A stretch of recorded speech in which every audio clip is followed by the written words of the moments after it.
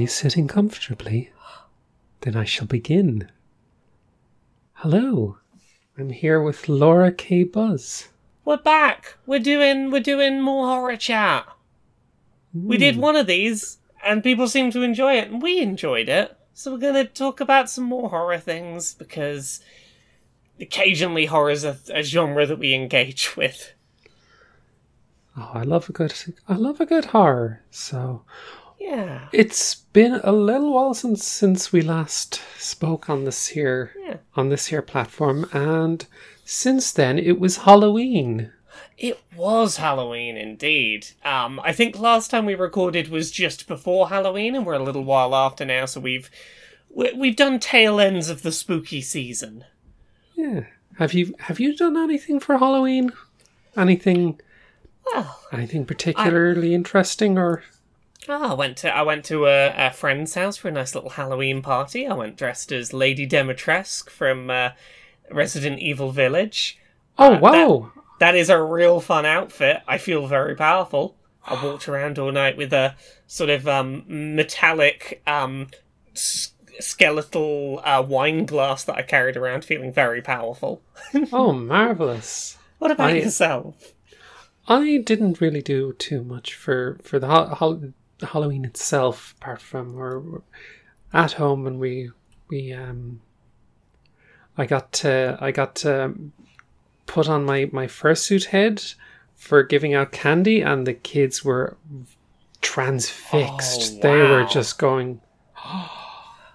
And it's that I can see how that would go over very well.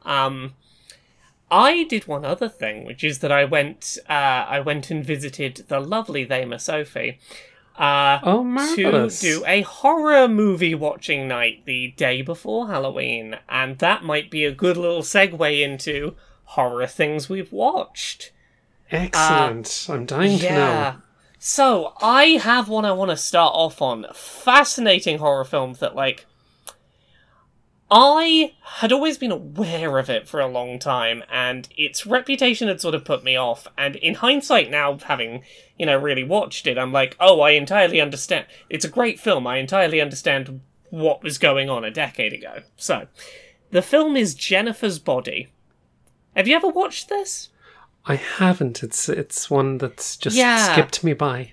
This is I believe, 2009 horror film with Megan Fox as one of the primary characters. And it is a really fantastic film that I suspect got a lot of its negative reception because it entirely marketed itself as, oh hey, it's a horror film, but it's got sexy Megan Fox in not many clothes, was the marketing.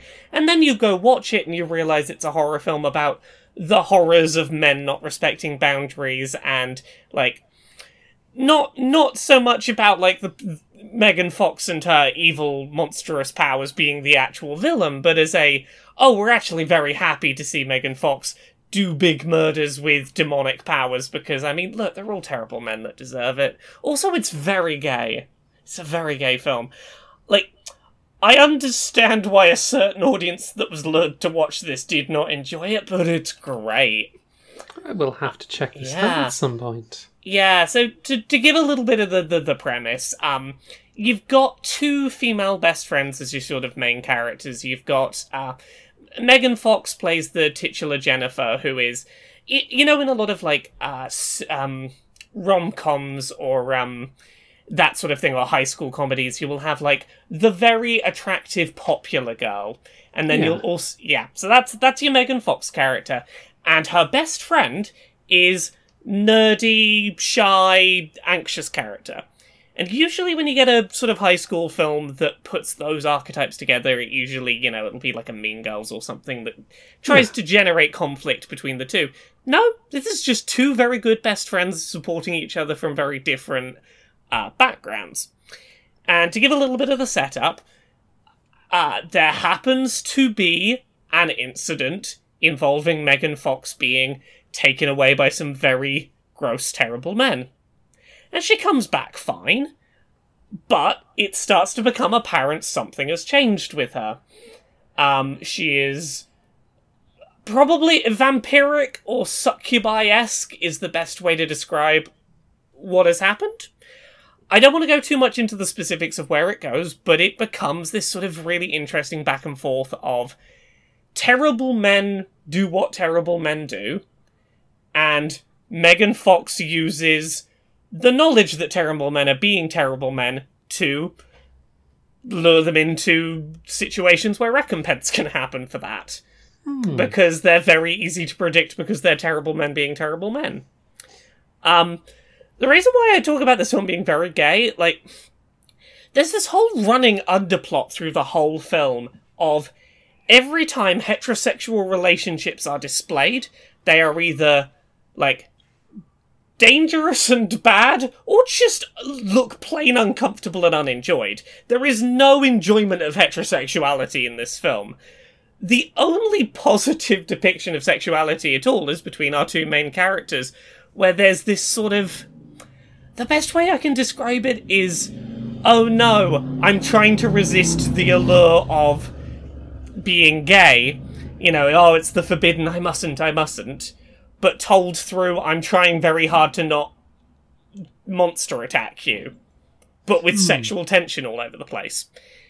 It's a fascinating, funny, weird little film. Really enjoy it. But it's very... I can see how trying to market this to a very mainstream audience and trying to get, like, cishet men to watch it because Megan Fox isn't wearing many clothes would lead to a lot of negative reviews.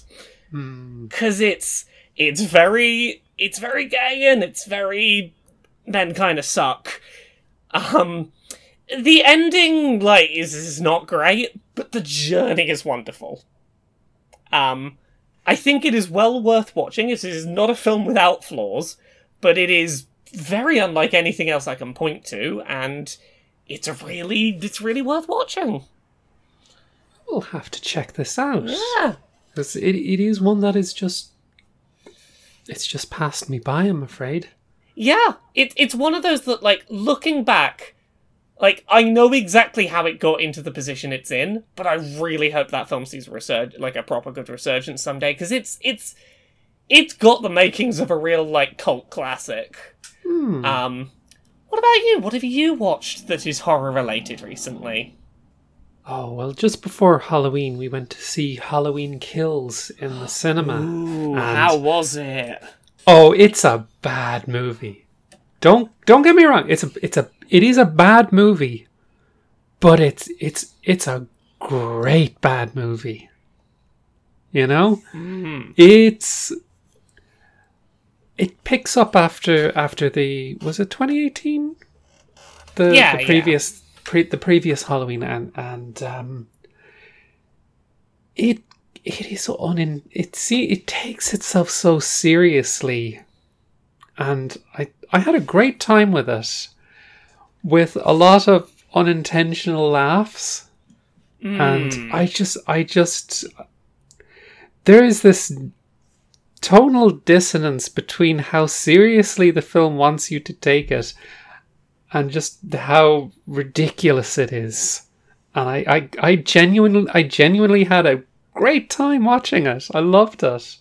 Like, you had...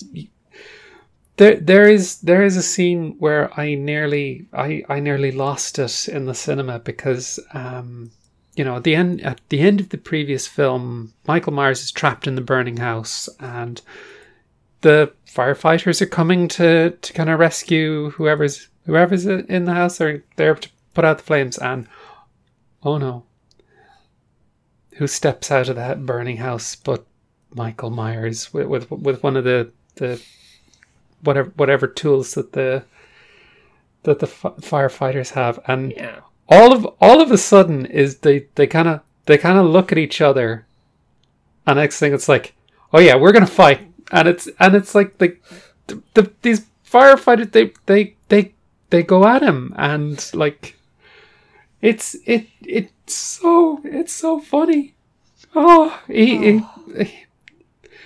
If you want to see a film where Michael Myers kills people and it is silly as hell, it's a great movie. If you go in expecting anything else, you're not going to have a fun time.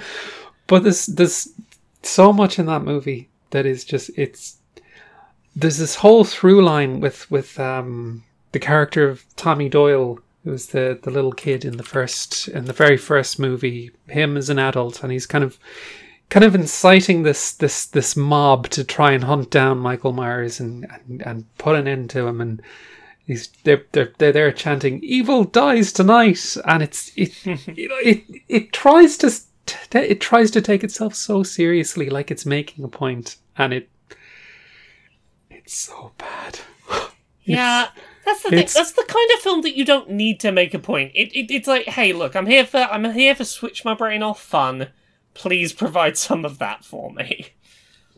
Oh, if you switch your brain off, you'll have a great time with this. There's so many, like, it's just ridiculous. I won't spoil any more of the kills in the film, because they are just hilarious set pieces. But just, it's so good. It's so bad. It's so good. But I do love, like, I do love the Halloween movies, and I think that there is it's a testament to how just how much people really like Michael Myers as a character. He's got an appeal and a long-standing kind of draw, and he's very much a blank slate in a lot of ways, and I think the movie gets that. And there's not much to him at all. He's a guy in a mask. He does a stab, and there's almost no rhyme or reason to it. And anytime any film in the series tries to kind of put its own spin on the whys or what motivates them, kind of falls apart a little. And I think it's probably one of the reasons why Rob Zombie's movies didn't quite click. It's like, we didn't need a tragic backstory for the character to explain anything. It's kind of like over-explaining things kind of ruins the mystique. And I think a character like Michael Myers is just all the best characterization of him we get is like the way when he kills somebody, he will just kind of like look and tilt the head like he's kind of confused, or like the way a confused dog will tilt their head, kind of like he does that, and it's like he doesn't even know why he's doing it. It's the constant like problem with ongoing horror series where they feel the need to drip feed more and more origin story to a recurring villain that really doesn't need it, and if anything, it kind of gets worse the more you know about them. Yeah, I think that that is something that the most recent films kind of got right, at least. And at the same time as well, I also finally watched Halloween 3: Season of the Witch. Oh, that's such a good bad film. It's a bad film, but it's great. Yeah. There's a great like Easter egg in Halloween Kills where the original 3 masks from Season of the Witch, like you get to see them in the movie. The kids are wearing them, and it's great. But honestly, like my lovely wife Jane, Season of the Witch, I believe she said before, is her favourite like Halloween film, and I'm like, I kind of want to agree. It's not a good film. I love it as a film. It's another really bad movie, but it's fun. Exactly. It's just completely. I finally seeing it, I can tell why people didn't quite like it. That they wanted more Michael Myers, and I kind of liked the idea of the Halloween as an anthology series. Yeah, because like here's the thing. I know this is still about Halloween as a season, but that for anyone who doesn't know, the idea was that this was always going to be a series of horror films that were, like, about different villains and set during different holidays, and that was going to be its whole gimmick. And even though this one's set at Halloween, I'm like, yeah, I could see something like this working if they'd made it like a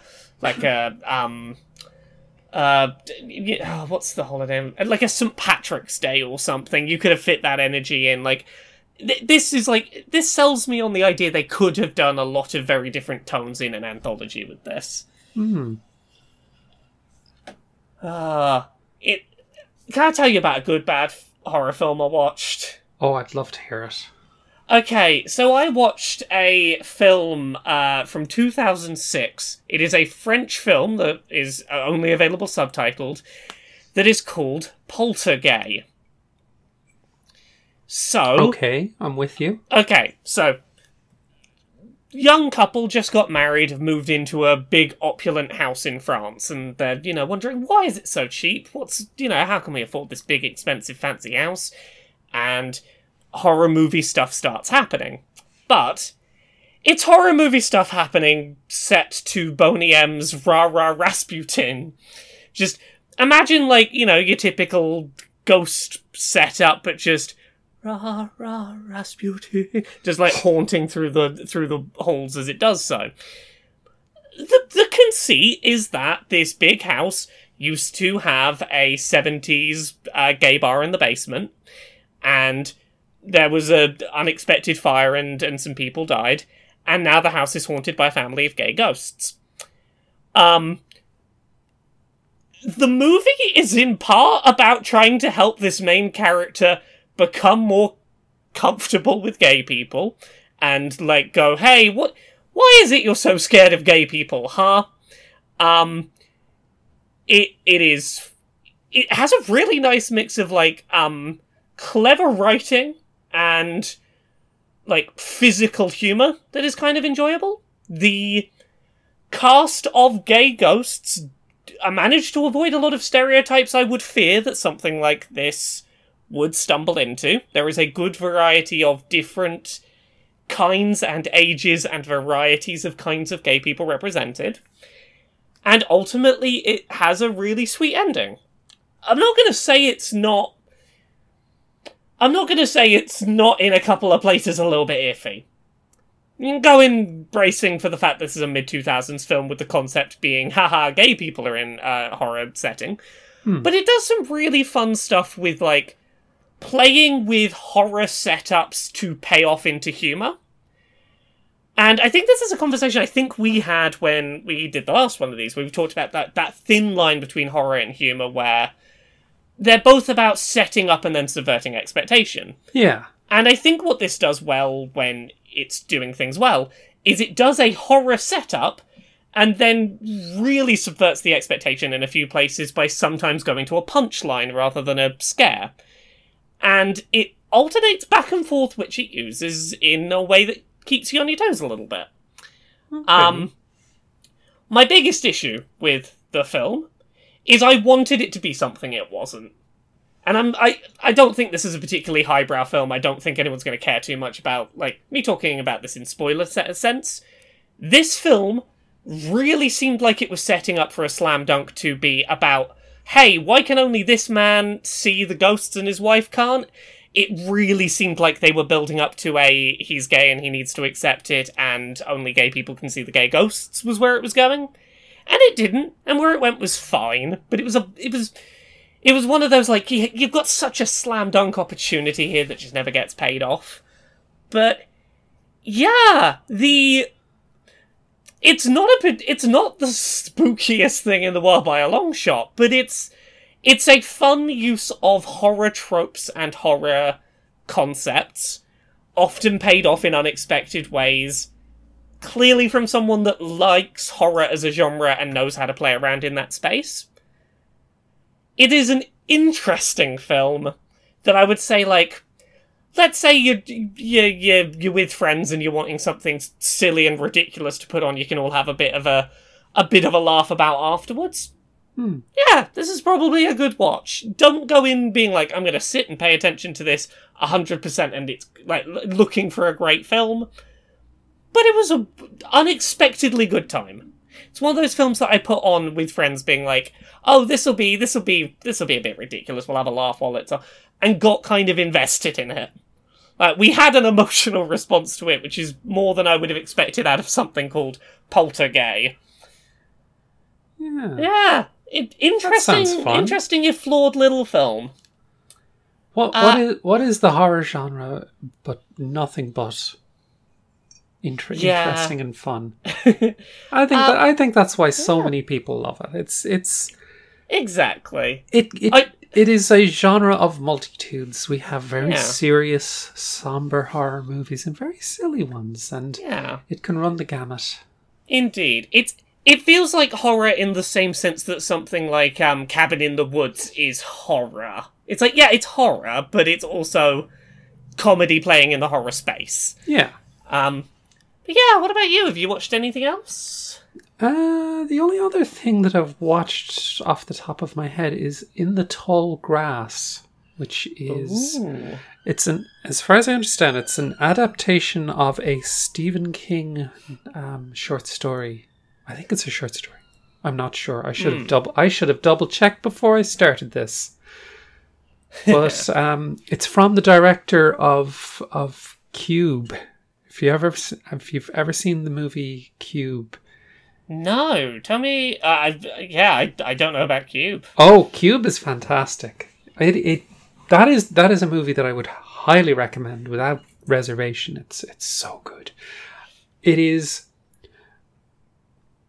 about these people who wake up in a cube, and like if you can imagine a cube, and there is a porthole or doorway on every side of the cube, and once you go through one of those doorways, it goes to an identical room.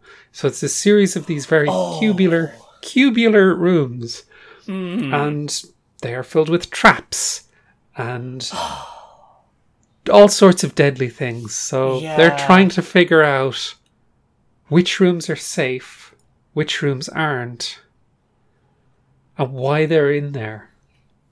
Yeah. Okay, this sounds like marvelous. My kind of jam. That's the kind of thing I enjoy a good one of those every now and then.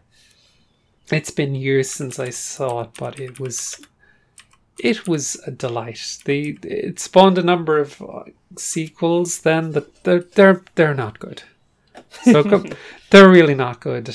But I kind of had a little soft spot for the second one, which I do not recommend watching the second one. It's not good. But it starred, I believe, I'm not sure how to pronounce his name exactly. Jarrett Wynn Davies.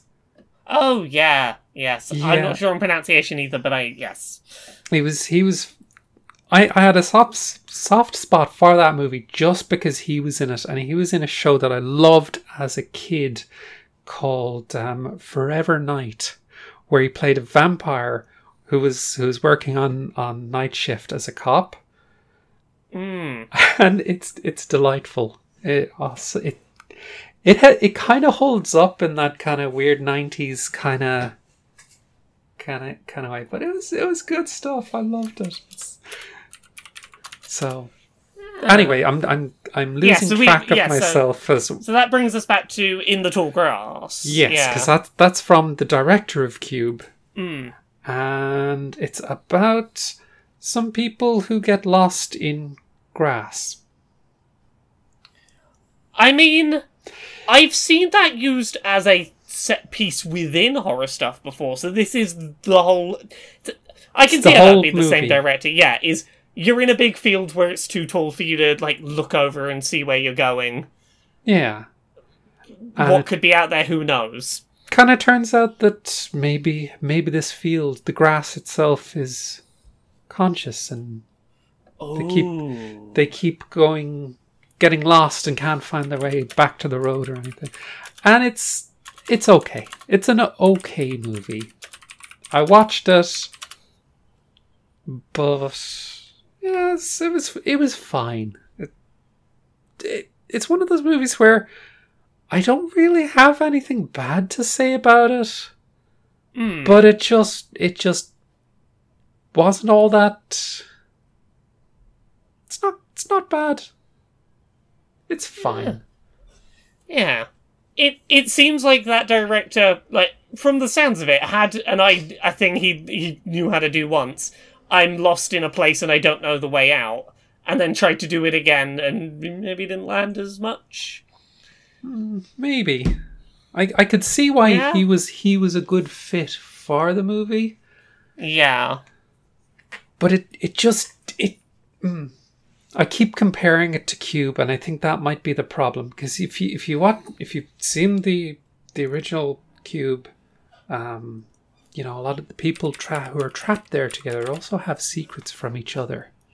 And aside from the very, very obvious turn with Patrick Wilson's character, there's none of that.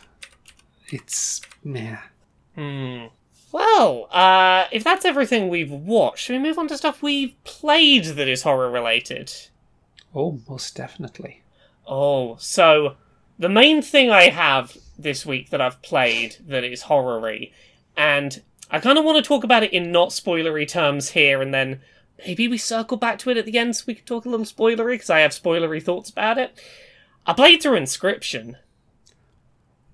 I've also played Incryption. I still need to finish it. Okay. In that case, I will avoid spoilery thoughts for now. But Incryption's a real good video game. It's so good. Yeah. Just so I have a sense of where you're at in it. Are you in the first act? The third act. You're in the third act. Okay, that gives me a good sense of where you're at. Right. So yeah, for anyone who doesn't know, Incryption is a game from Daniel Mullins, who is the person behind Pony Island and The Hex, which are both video games that sort of play a bit with the boundaries of the game is a bit aware of you and you're having a sort of horror back and forth that will play around with your reality a little bit. This game is essentially a trading card game with a horror wrapping. You start the game in a creepy cabin, and there is someone across the table from you sort of threatening your life if you don't play well enough, and you go through this sort of little roguelike presentation of, here's a little map, and you make choices about, maybe I'll go down this branch that'll get me some items I can use, without taking up a turn. There's a path over here where I could maybe get some extra stats or some new cards. But the whole way through, there's these little horror narrative things starting to surround you, such as, I think a very early one to talk about is, some of your cards will talk to you, and they seem to be aware of what's happening, and not enjoy being sacrificed to get other cards out, for example. Yeah, what are you thinking about it so far? How you getting on with it? Oh, I've been adoring it, and I need to go back and finish it because it's been terrific. But I love the atmosphere of it. It's so when we say you're in a cabin and you're physically looking across the table at someone, you can get up and move around the cabin. It's like it has this whole little escape room kind of set up within the cabin. It's very well done. But but the thing that really, really makes the game for me is that it's not just this fantastic meta experience, kind of that's great. Yeah. You're getting down to the brass tacks of the gameplay. It is a terrific kind of deck building roguelike. At that first act, at least. Yeah. It is so good. Yeah, I think that it's very clear that this game was created by someone who has a real love for multiple real-world TCGs and sort of an understanding of the mechanics that make different TCGs interesting. Like, I don't want to sound like this is entirely a pastiche. It does its own things mechanically with that card game stuff, but like, there is definitely stuff that if you've played other TCGs you'll be familiar with. Like, there's a little bit of the Yu-Gi-Oh style. Some creatures are able to be placed out for free, but others need sacrifices of existing creatures on the board to get them out. You've got stuff like a Magic the Gathering-esque sort of mana system for some stuff where you need a specific resource pooled to get your creatures out. You've got some of the latter years Yu-Gi-Oh stuff of where you place your card in lane placement affects what it can do. There's a little bit of sort of Hearthstone-y style effects in how some of the cards come out. And they managed to meld these all in a way that feels its own and doesn't feel overly cluttered. Like, it feels like a really solid TCG experience. It's marvellous. Yeah, and without getting too much into spoilers, I think that one thing it does really well is it changes up just enough those mechanics at about the right pace that it stops things from ever getting either too repetitive or too easy. I think that the number of tools you have available to you will often lead to, at a certain point, you realizing, oh, I've found a really good combo that I can completely steamroll for a while with. And at about when you're discovering that is usually when the game goes, okay, we're gonna change something up to throw a wrench in that and make you rethink how that works. Yeah. Which I really enjoy. It's a real good game. It is. And, that third act you're in now has some of the most interesting fourth wall meta stuff in the game is in there, and it's real impressive. Yeah, I need to sit down and finish it. Yeah. I'm currently been playing Dark Souls 2. Ooh. How far in are you at the moment? I'm pretty far in. That's what I've been streaming the past 3 weeks. And it's so good. I think that not exactly a horror game, but there are certainly elements in there. I find that the Dark Souls, the formula is slightly reminiscent of kind of survival horror in general. 100%, yeah. You have that, you know, in the sense that you have a safe room in a survival horror game. It's kind of, you kind of get that level of tension and release and I think, like, obviously the mechanics are different, but you've got that whole thing of, I know that a single enemy could be enough to be a problem. Yeah. Anytime you turn a corner, there could be something that's a problem. You're constantly a bit cautious, and anytime you do interact with something, you'd better be ready for it. Like, you might want to make sure all your resources are ready before you turn that corner if you know you're going to have to fight something around it. Yeah. Yeah. I think it does some... It's the one Souls game that I played the least of, and I wanted to revisit it because I never really gave it a chance, I think. And I'm having a wonderful time with it now, and it has some amazingly atmospheric and spooky moments, especially in the one area where it's No Man's Wharf, and there's a pirate ship, and there's this in the darker areas. You have to go around kind of lighting these lighting torches or braziers, and there are enemies there that are really nasty and sound horrible, really, really horrible chittering creatures that are terrifying, and they do bleed effects on you, and it's really tense. It gets probably one of the most tense experiences I've had in any Souls-like at all, any Souls game. And they're terrified of light. So you can have if you have a torch handy, you can kind of kind of stave them off, and they'll be retreating from you. It's marvelous. Oh, lovely. Shivers down my spine. Just. Yay. Is there anything else you've been playing horror-wise?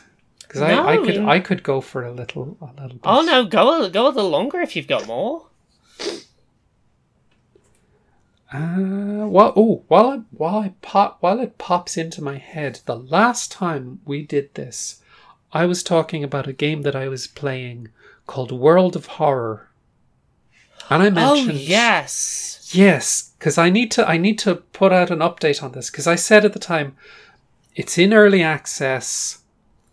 Yeah, wasn't it that it hadn't had an update in a very long time? It had not been updated in, I think, well over a year, and I kind of put this caveat up front when I was saying I would recommend this, but keep in mind that it is in early access and it hasn't been updated in a long time. And while I would recommend it for what it is, as it is currently, that is something to bear in mind. But the developer has since said, "Hey, I'm here. I'm sorry, it's been a rough year, but I'll have a new.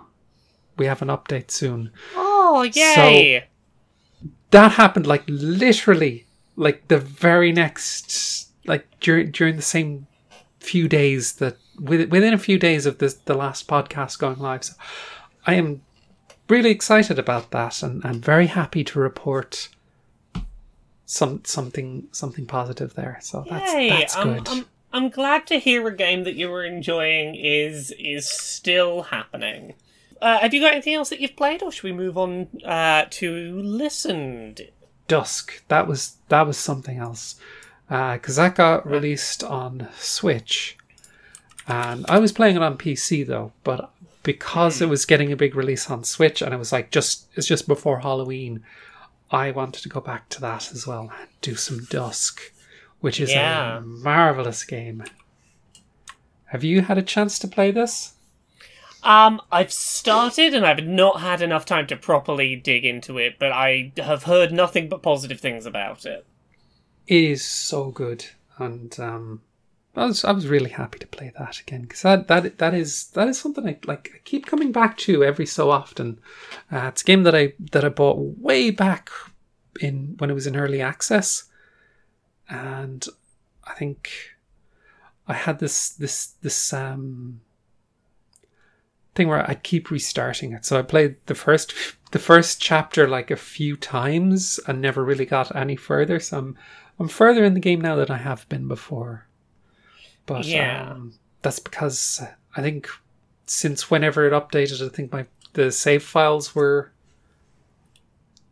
since it was in early access, they weren't compatible anymore. And I think so I just kind of, it's okay, I'll start again, that's fine. And just it's so good. It has a great atmosphere to it, and this is horrible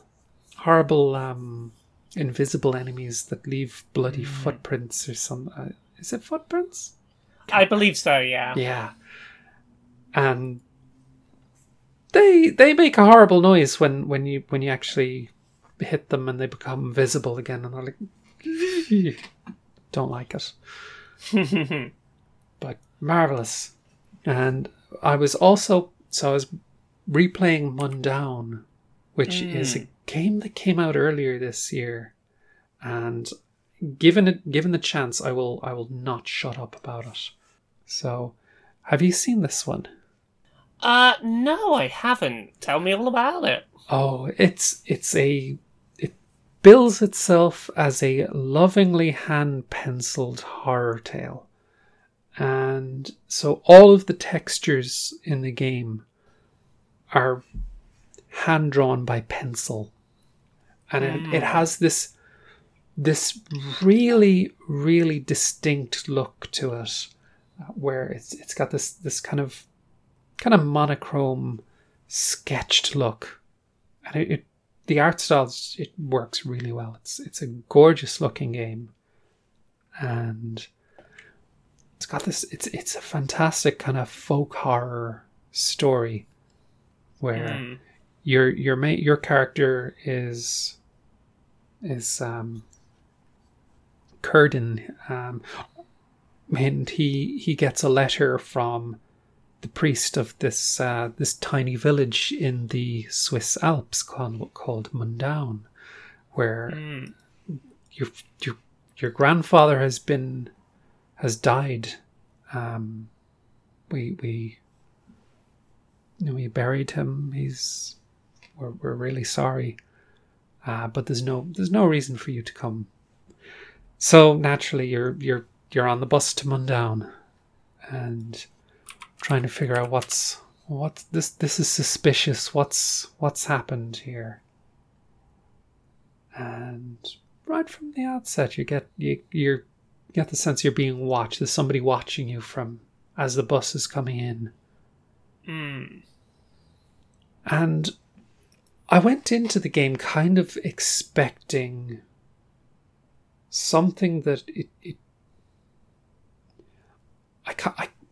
I don't want to say walking simulator, because that's used in a very pejorative fashion, but more of a first person narrative title. And I thought, oh yeah, I'm into that, and kind of. But every step the game's kind of exceeded my expectations in a lot of ways, because it's more of a survival horror. Once the first enemies start showing up, you are given the tools to defend yourself. There are puzzles that you'd expect from a classic survival horror, of course. And you get a gun later on, and there is this little truck, the Movil, and you get to drive the truck, and it's so much more. There's so much more going on mechanically, and it's like, oh no, this isn't just a first person narrative game. This is full bore survival horror, and there's a lot of ways to deal with the enemies in the game. Like you can melee them with your pitchfork, or you can. There are bales of hay kind of lying around. You can set fire to them and catch them in the fire. Or run them over in the truck. It's like. I was genuinely surprised that it even worked, because it wasn't something I expected from the game. But no, I can get in my truck and I can run them over. Oh, it's marvelous, and the fantastic plot. So you find your grandfather's barn where he supposedly he died in a fire. And only find his body is still in there.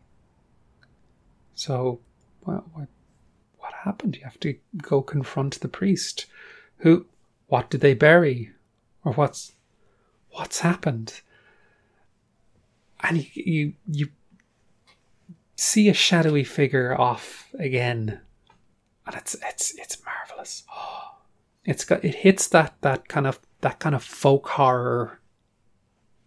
That you get in The Wicker Man, that sort of a horror. Like somebody goes to a kind of rural area. There's some interesting customs and things, and all of the spoken dialogue is in Romansh, which is like a kind of a minority language in Switzerland. So it's actually. It's what's spoken in this rural area, and it's fascinating. The game has so much character,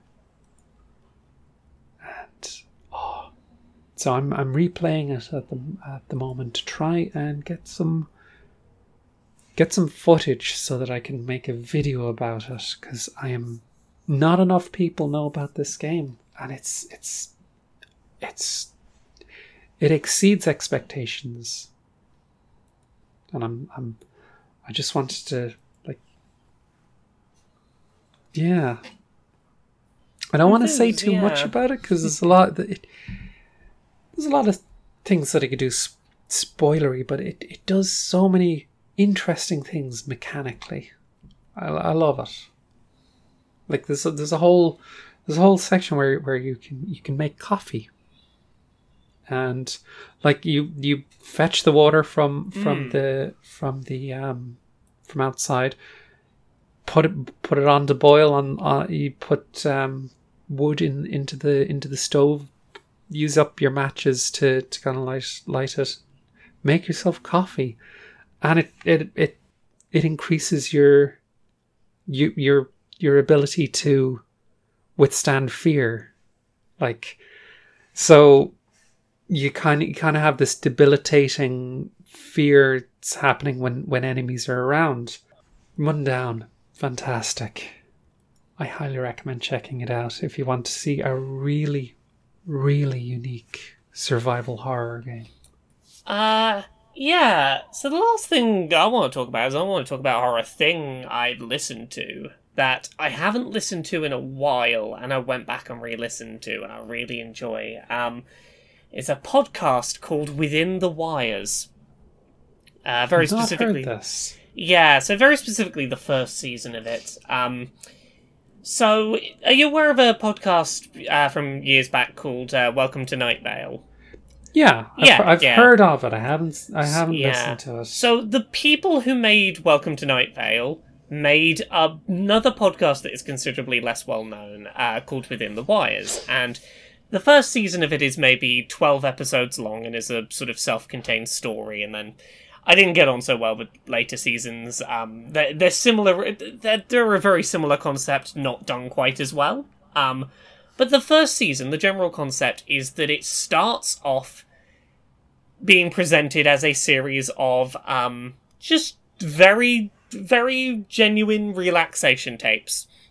You know, talking you through, like, breathing exercises and body mindfulness and, those kind of relaxation techniques. And the further it goes in, the more it starts layering little bits of, someone outside of whatever setting you are in is making little alterations to these tapes to try and get messages to you. And it starts building out the description of the world that your character is in, because it's all done very first person, speaking to you, the listener, and it starts building, like, I'll talk a little bit about some of the very basics, is like, you get the impression you are mandated to listen to these relaxation tapes. That this is something that is being forced upon you. You start getting these little hints that you are somewhere that, in theory, you can leave any time. But there is so much bureaucracy there, and so much, oh no, you were angry at all the bureaucracy and got frustrated. That means you're still angry. That means you need to go back and have more of the tapes played at you. And it starts building this, like, very interesting picture of, like, a situation in which someone might have their very justified anger held against them, and using that as a place to build fear around. And I really like that as a setup, because it takes this thing that you get from the start, which is just very sincere relaxation tape material, and it gives it, once you sort of see what it's doing, it gives all of this very sincere relaxation material a much more sinister undertone. It recontextualizes it in a way where you feel very different about the exact same material.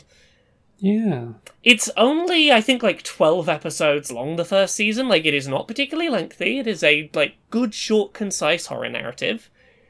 And it's really interesting. It's real good. If you like, gentle burn, like, building oppressive tension. I do. And building, like, if you love the idea of a very calm, relaxed voice, very gently, trying to deliver you the news that things are getting very bad around you, as to not say so in a way that other people around might hear them letting you know. Everything is very terrible, and here's what's going on. It's like, it's real nice juxtaposition. It's, I remember why I liked it as much as I did the first time I listened to it, and I really recommend it. It's real good.